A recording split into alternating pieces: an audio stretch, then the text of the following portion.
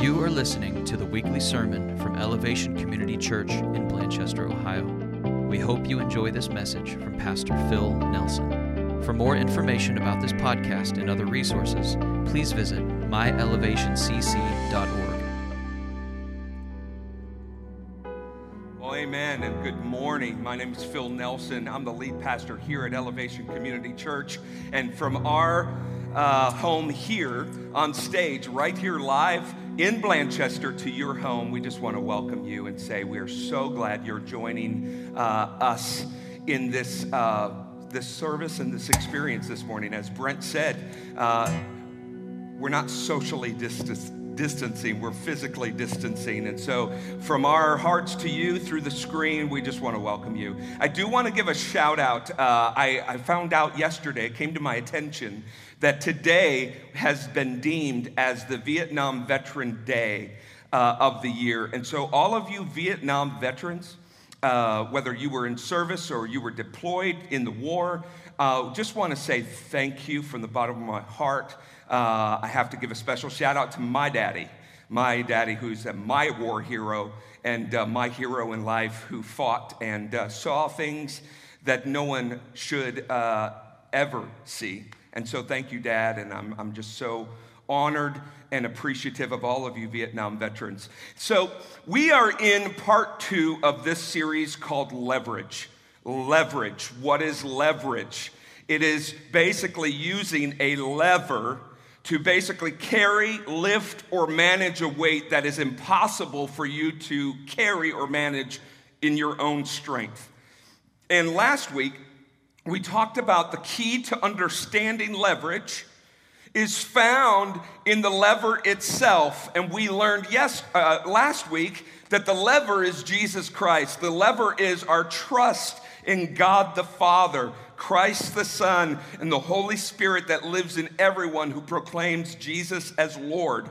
And basically the theme of last Sunday's message was this: we are going to leverage this season and all that comes our way through our trust in the Lord to do exceedingly more than all we could ever think or imagine. That is absolutely impossible in our own human strength. I gave you a acronym for the COVID-19 that I came up with, and I put out a challenge there last Sunday, and so many of you responded to that challenge. So I want to highlight just a few. We had over 12, possibly 15 to 20 entries. So thank you so much for doing that. And here's a couple of the top picks. The first one is this, again, COVID-19. We took the acronym, and this one that was sent in, it says, call on victory in disaster.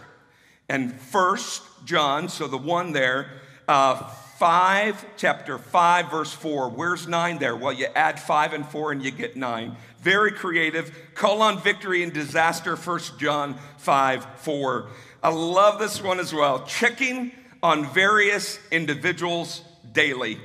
Colossians 1, 9. That is so true. We are called as a church, being the people, to check on people, our family members who need us, and we need them. The last honorable mention is Christ over viruses, illnesses, and disease. I love that. And the winner was pretty obvious to all of those who were judging. The winner is this, and it's going to be on the screen. Look at this. Look at the time and the effort and the creativity that was put into this. So the C stands for content. Content. To be content in knowing God is in control. The O is for obey God's commandments by helping others through this difficult time. The V is for volunteer to help someone in need, get involved, get groceries, etc. And if you see these scripture verses, they're all chapter 19. How creative, how cool is that? The I is influence others to be positive and encourage one another. And then the D is distract others from fear by showing them love and prayer. And if that wasn't enough, This individual added 19 ways to help and encourage people in this time of crisis. I think this is going to be something that we may even hand out to people. I just absolutely love this. We will post this and the other entries on Facebook this afternoon. But I want to just give a shout out and a congratulations to Jamie Light. Jamie, I have a gift card for you, so let's connect, and I'll send it in the mail or get it to you soon. So congratulations, Jamie, and thank you to all of those who participated. I think it's so important for us to seek the Lord and to seek encouragement during this time. I also opened my big mouth last Sunday and said that I would challenge kids and families to a gift card for the most creative way of using toilet paper rolls. And we had 2 that came in, and we could not pick a winner. There were 2 that tied. So let's look at the first one. The first one is the Cottonelle Duck Race 500. That is pretty creative, and I love that, Lily Houchins. That is amazing. The second one is the animal toys. This family, the Merkey family, they have lots of farm animals, and so the kids made farm animals for them. So you 2 kids or families will be getting a gift card in the mail this coming week. And I have to say, I was really upset because the staff never gets to win these competitions. And so the honorable mention, I thought, goes to me for working so hard to get this outfit together. Do you like it? Should I teach the rest of the sermon with this? Obviously, the people in the audience here, the very few, don't like that. So it is what it is, but I had fun, and I thought it was great. So anyways, we're talking about silliness. We're talking about enjoying this time and making the most of our time and leveraging this season through our trust in Jesus Christ. Transitioning today, I want us to focus in on the most important, the most essential, and the most powerful leverage we will ever need in this life and the next in eternity. And that is the blood of Jesus Christ. The blood of Jesus Christ. That is the only leverage that we will have when we leave our earthly cavities and we stand in front of the judgment seat of Almighty God. That is the only leverage that we are going to have for hope in eternity, is the blood of Jesus Christ. Now, in order, however, to be able to truly understand and appreciate the blood of Jesus Christ and what he did on the cross of Calvary, we need to go back to the Old Testament. We need to really understand the sacrificial system that was created and designed by God the Father for his chosen people, the Israelites. The Israelites were chosen for one purpose: to bring about incredible change and to bless every single person in the world for generations to come.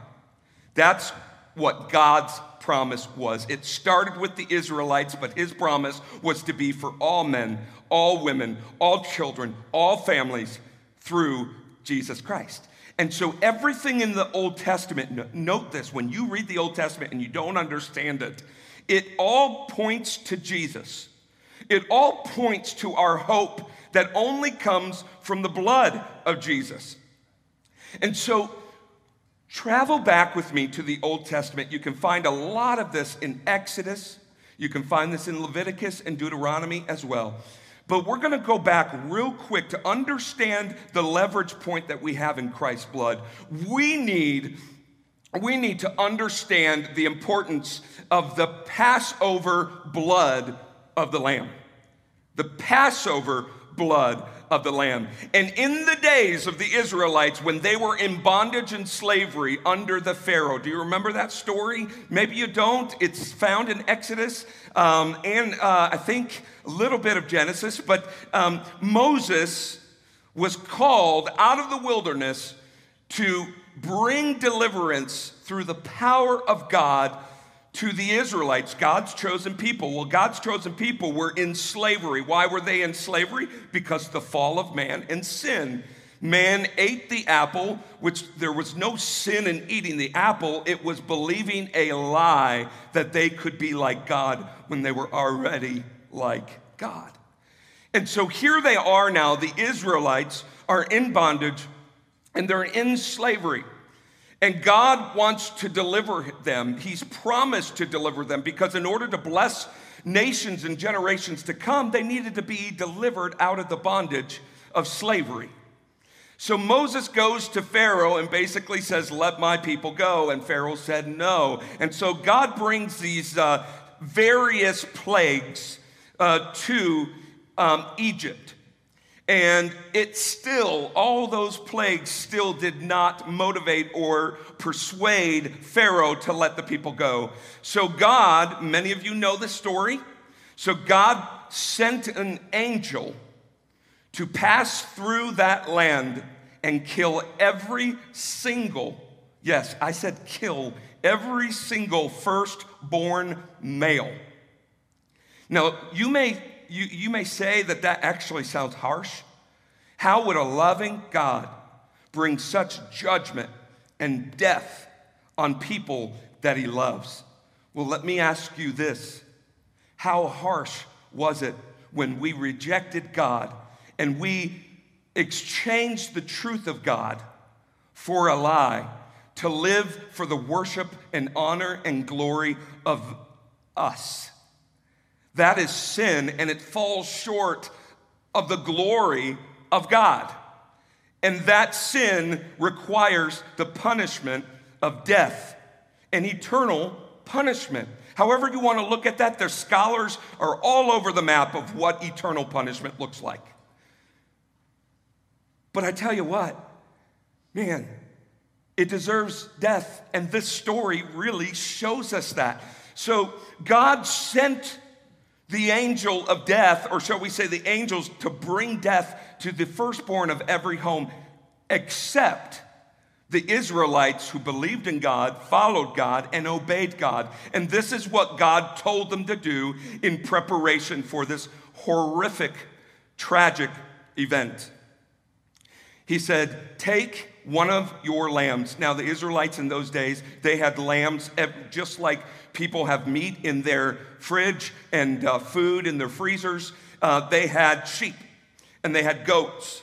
And the Lord says, take the lamb, take a sacrificial lamb. It should be about 1 to 2 years old and needs to have no blemishes.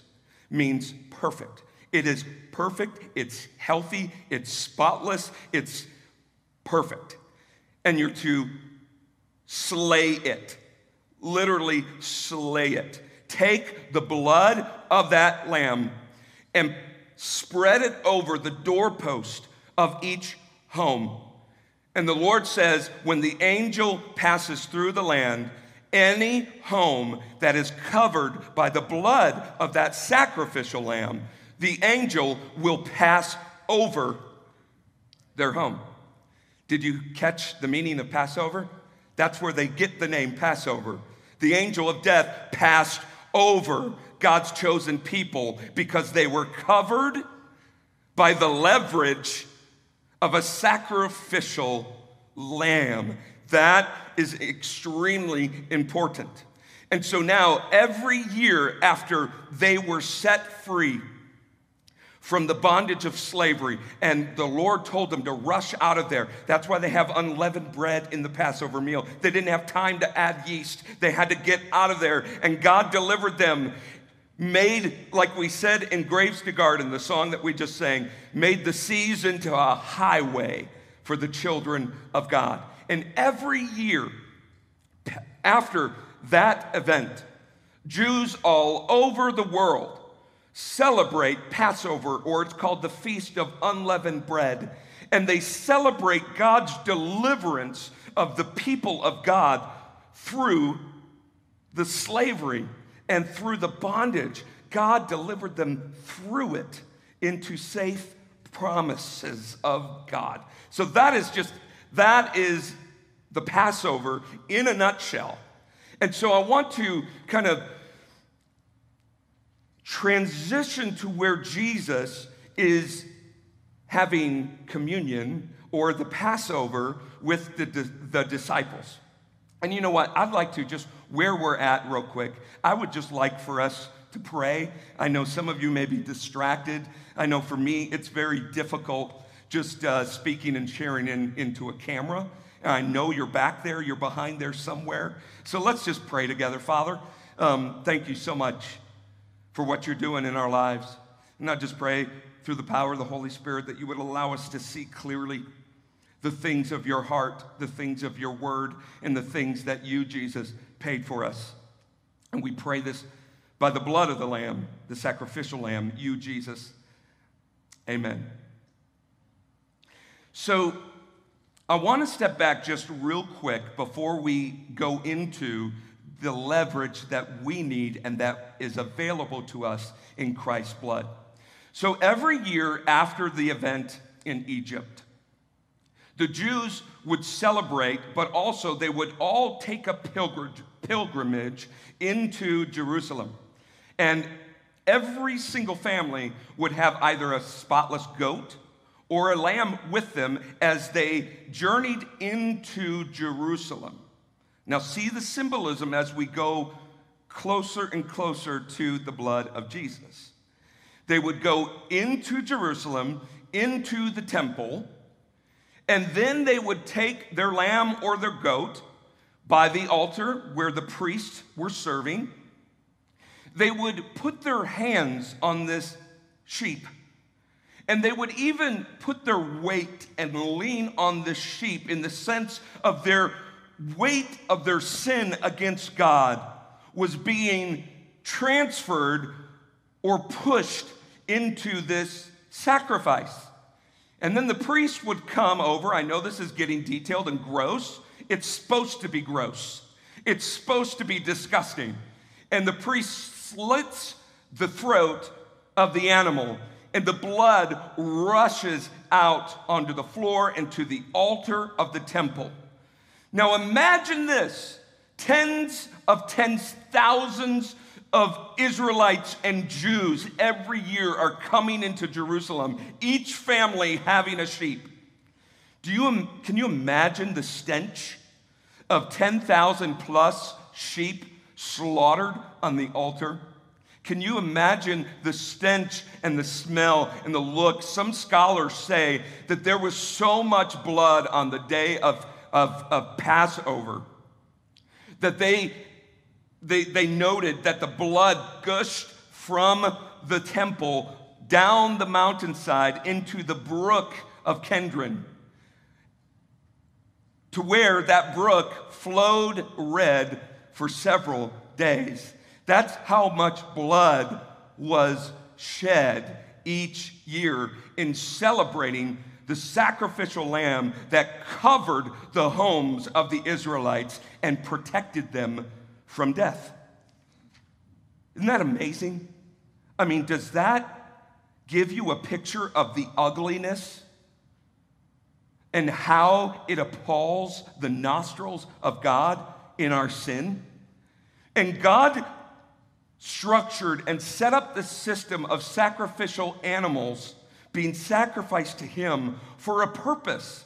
Not that it covers our sins. We're going to see in a minute that the blood of animals cannot cover and atone for our sins, but it does another thing. It points to the sacrificial lamb, Jesus Christ, who will be coming to lay down his life for you and me. This sacrificial system was literally like a Band-Aid, and it kept people hoping and looking towards the coming of the promise of God through the Messiah, Yeshua Christ, which means Savior of the world.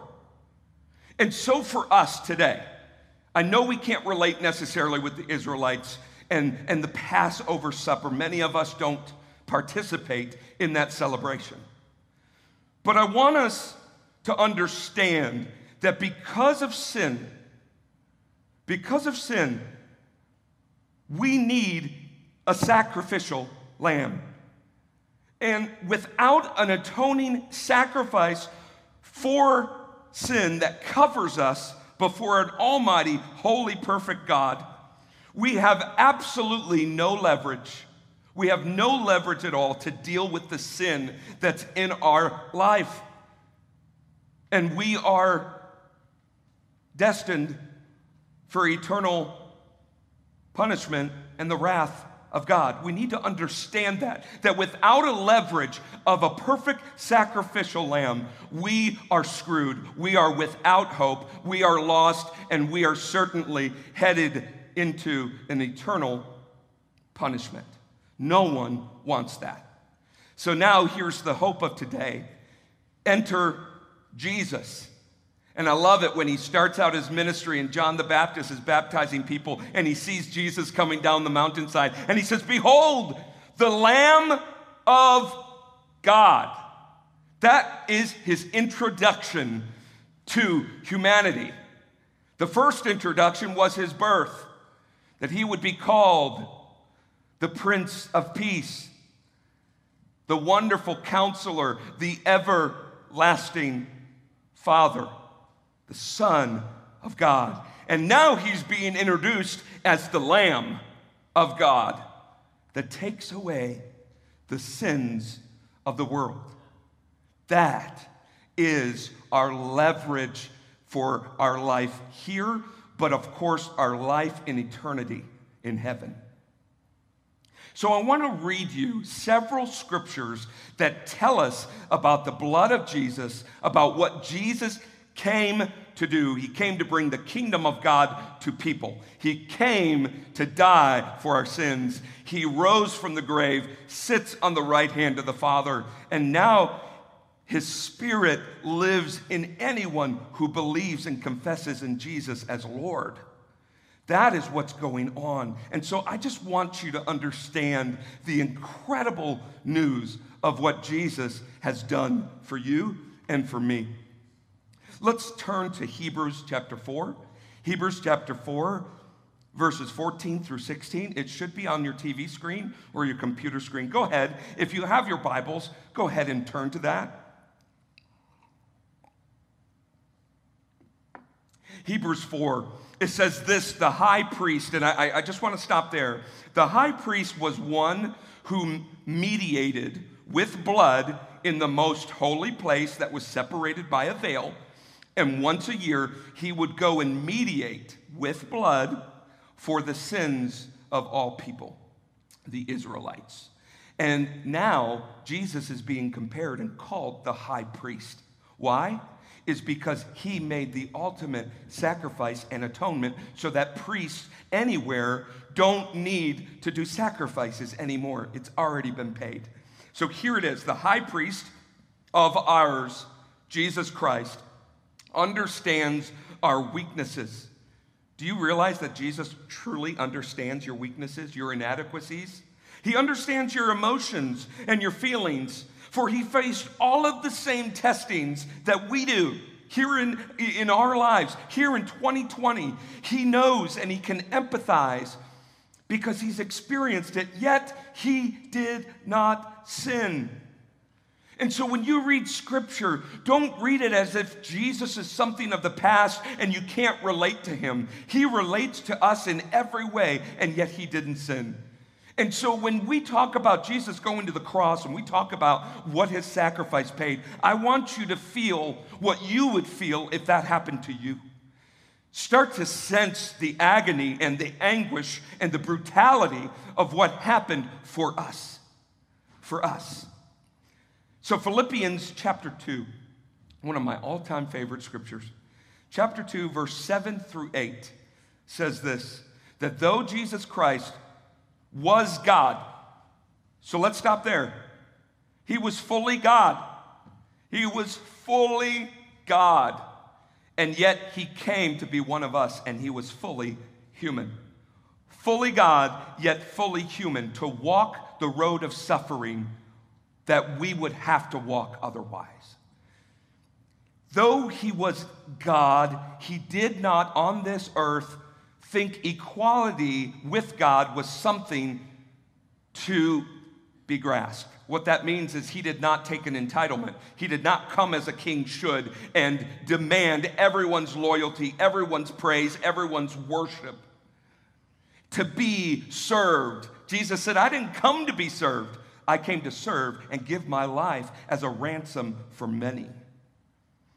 And so Philippians 2 says, though he was God, he did not count his equality with God a thing to be grasped or cling to. Instead, he gave up his divine privileges. Another translation says he emptied himself. He took the humble position of a slave. Remember what the Israelites were under the bondage of the Egyptians? They were slaves because we are all slaves to sin. Jesus became a slave and was born as a human being. When he appeared in human form, he humbled himself in obedience to God and died a criminal's death on the cross for you and me. So here's what is happening. Why does Jesus flip the tables here? I mean, he absolutely flips the tables of what we see the kingdom of God as. Look at this. He flipped the table at the Passover meal with the disciples here, and he said that this is my body and this is my blood. They're having the Passover meal that they do every year that represents the slavery and the bondage from the Egyptians. But Jesus is saying, look, this is no longer just a symbolism. This is going to be my body broken for you. And he took the cup and he said, this is going to be my blood shed for you. And then he says something absolutely crazy. He says this, I will not eat of this bread and I will not drink of this drink until the sacrificial lamb, the fulfillment of God's restoration and forgiveness, God's delivery out of bondage and the slavery of sin. Jesus says, I will not eat or drink of this until it is fulfilled. Meaning, the next day, I am starting the journey into Jerusalem, the pilgrimage into Jerusalem, to the temple, then outside the city gates to die for you. Do you get it? Does it make sense to you now? Does it cause you to stop and pause of what cost it paid Christ? His death, the shedding of blood for you. The next scripture is Acts chapter 4, verse 12. Acts chapter 4, verse 12. This is after Jesus rose from the dead and he ascended into heaven and his spirit came and empowered everyone who proclaimed Jesus as Lord. And here's what they're saying in Acts 4, chapter 12. Let this rock your heart today. There is salvation in, would you say it with me? There is salvation in no one else. There is salvation in no one else but Jesus Christ. God has given no other name under heaven by which we must be saved. There is no other way to heaven, no other name that is above all names, that by it you must be saved. This is why Jesus said, I am the way, I am the truth, I am the life. No one, say that with me, no one. Ready? No one. No one can come to the Father except through the sacrificial lamb, Jesus Christ, who takes away the sins of the world. Now I want to have a real talk with many of you who look at your life, think about leaving this earth, standing in front of the judgment seat of God. Many of you are going to say, you know what, I did sin. I made bad choices. I messed up. But you know what? I did a lot of good in my life. I did a lot of good things that really make up for the bad things that I did. And you know what? I never was behind bars. I never killed anybody. I never had adultery. I never cheated on my wife. Those good things are probably going to wash out those bad things.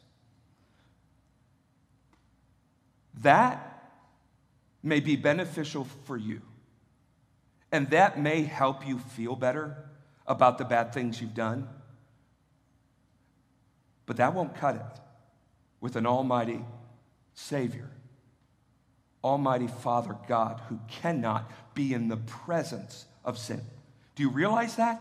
Look back at the Old Testament. That's why God was separated in the most holy place by a veil. He could not be in the presence of sin.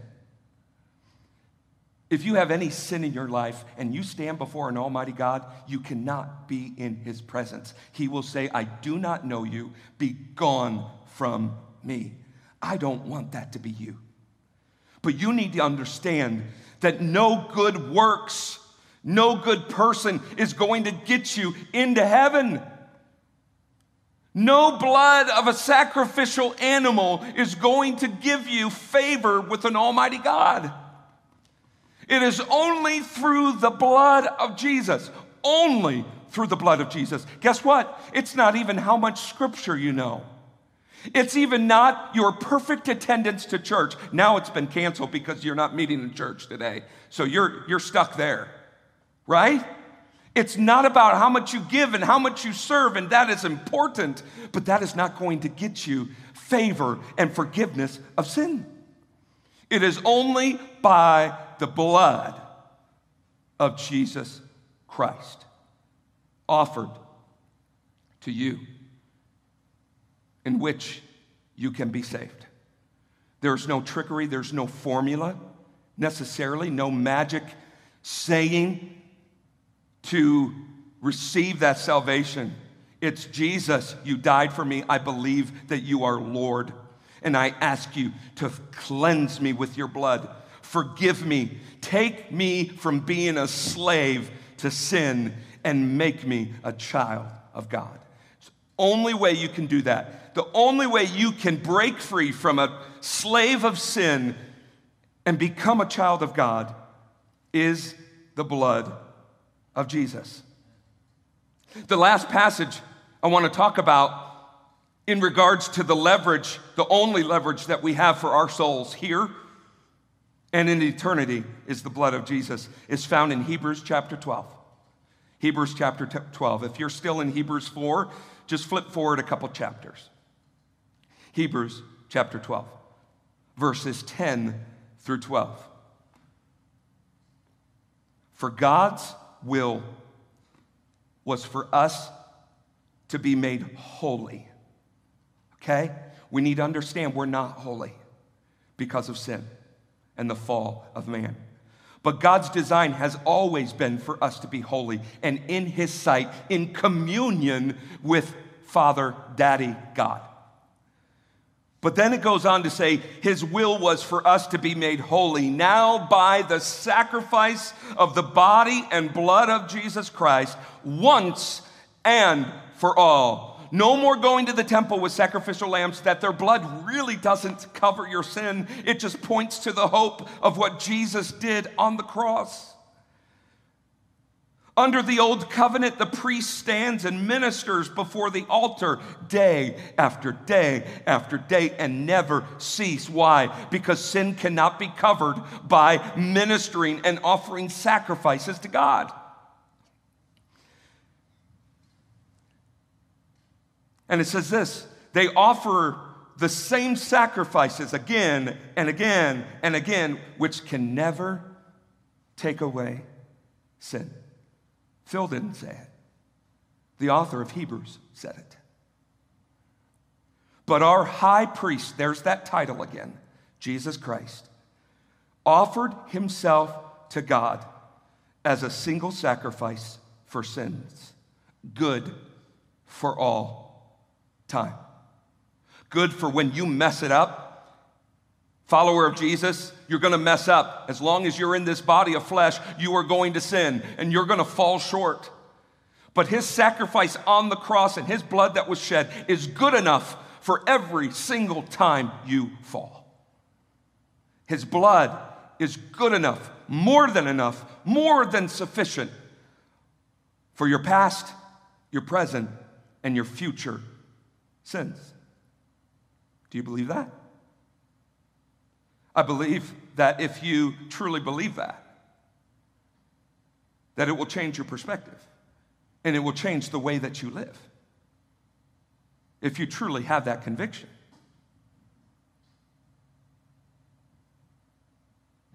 So I want to lead us in a time of application, in a time of communion. The band and the tech team here today, serving you, leading you in worship, is going to participate as well. And so at this time, if one of you who's watching, maybe you're with a family, if it's just you, I want you literally to get up, and I want you to go to your kitchen, and I want you to grab some sort of bread, anything that's bread. It can be a cracker, it can be sandwich bread, it can be dinner rolls, it can be any kind of cracker. If you don't have any of that, you may have a cookie. Go ahead and use that. Here's the thing, friends. It's not about the elements. It's about the whole truth and the point of remembering, reflecting, and declaring what Jesus has done for you and for me. And so I'm going to lead us in a time of communion together. So at this time, please go find something that represents bread, cracker, whatever it may be, a flour tortilla, whatever it is, go get that. And then also, for the blood, for the juice, grab any grape juice. If you need wine, I have wine right in here. That's what I usually do for my personal communion. And I have a almond cracker, gluten-free cracker here. And you can get any kind of juice, any kind of wine. If you don't have any of that, Kool-Aid, water, take some food coloring if you want it red. Again, it's all about communing with the Father of what He has done. There are some denominations who practice that the body, the bread becomes the body of Christ literally as you digest it, and the blood. We don't hold that belief. If you do, I just really challenge you to just read the scripture and understand that Jesus paid the price for you. He's already dwelling inside of you if you believe. This is allowing us to repent and to reflect on what He did.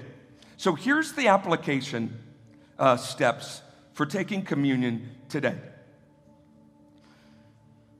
1 Corinthians 11, verses 27 through 29.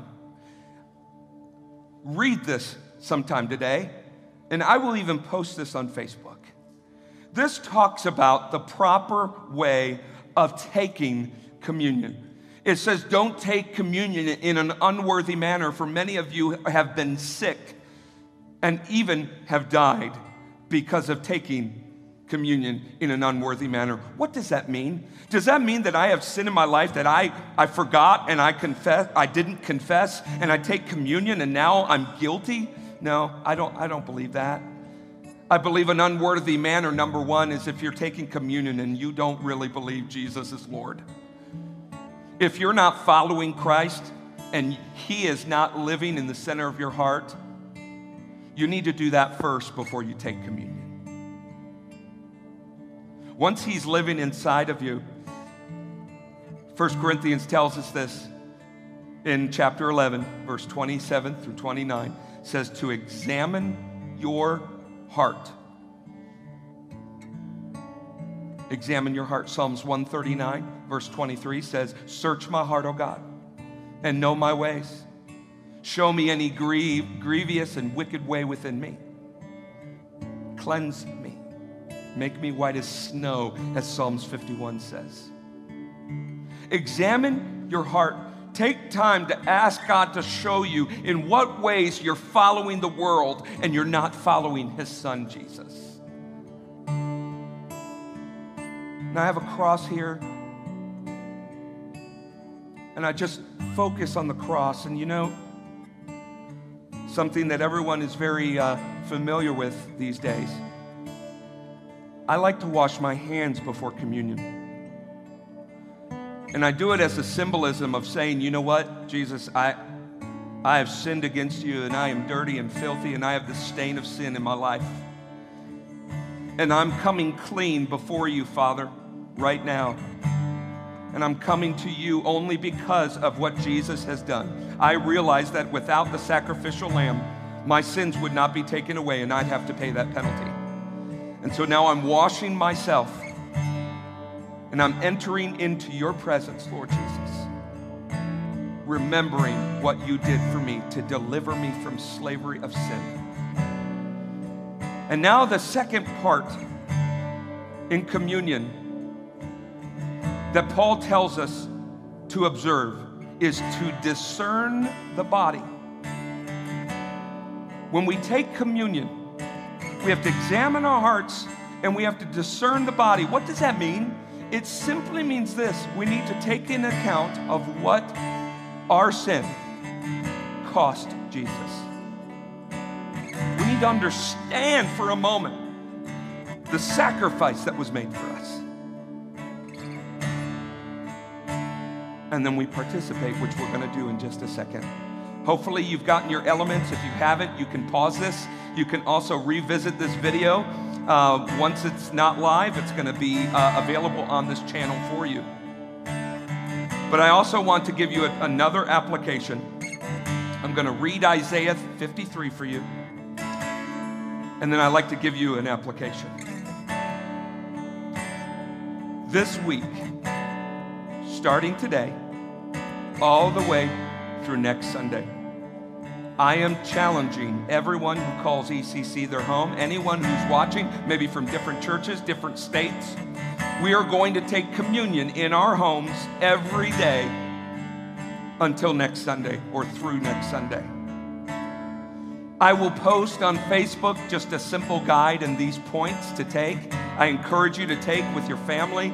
Parents, this is such a divine opportunity for you to teach your kids of what this is. And maybe, just maybe, they'll invite Jesus into their hearts through this week of communion. So Isaiah 53, if we could put that on the TV screens as we prepare for communion. I want to challenge you to read Isaiah 53 every day this week when you take communion and reflect on what Christ did for you. Isaiah 53, here's just a few verses. Surely he has borne our griefs, carried our sorrows, yet we esteemed him stricken, smitten by God, and afflicted. But he was pierced for our transgressions. He was crushed for our iniquities. Upon him was the chastisement that brought us peace. And with his wounds, we are healed. There's power, wonder-working power in the blood of Jesus. And so now as we prepare our hearts and examine our hearts for communion, I want to do something. We're going to put some lyrics on the screen. It's from a song by Tommy Walker. I'm not going to read through them. I want you, wherever you are, I want you to read them aloud. Read them aloud and reflect before we take communion on what Jesus did. Let's do that first slide, please.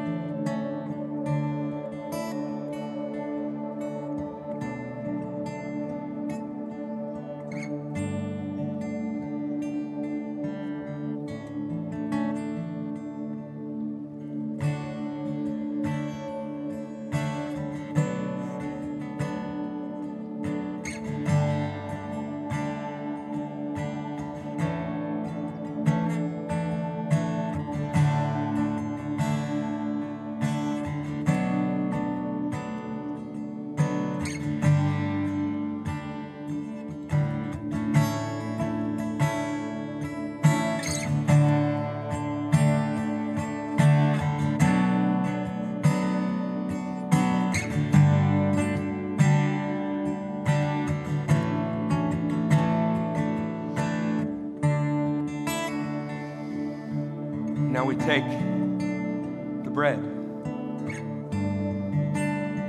And we realize that it was his body that was to be crushed for our sin, broken completely in the sight of God, taking the weight of our sin, the sin of the world, to where the Father had to turn his face upon his beloved Son. This bread represents the brutality and the brokenness that gives you peace, that renews you and restores you. So now let us take of the bread together.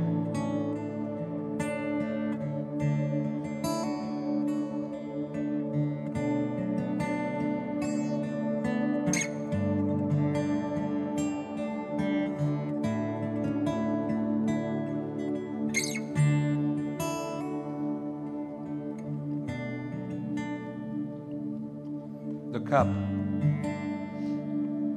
represents the only blood that will ever cover and take away our sins, not the blood of any kind of animal. No good works, no deeds, no pleas to God, just the blood of Jesus. It says, without the shedding of blood, there will never be forgiveness of sin. And Jesus did just that. And so, friends, let's take what was taken from our Lord, his blood. And as we drink this cup, we remember the ultimate sacrifice, the blood of Jesus. Let's take.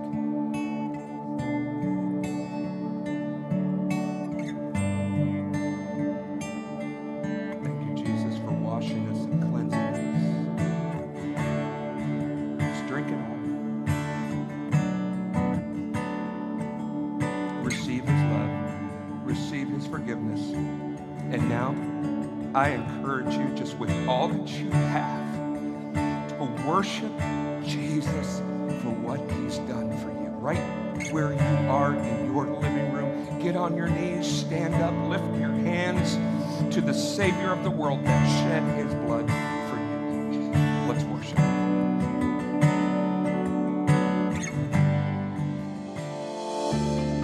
Thank you for listening to our weekly sermon. If you'd like to go deeper with another resource from our church, please check out our weekly Impact Bible Study podcast as well. Both of our weekly podcasts are available on iTunes, Stitcher, and SoundCloud.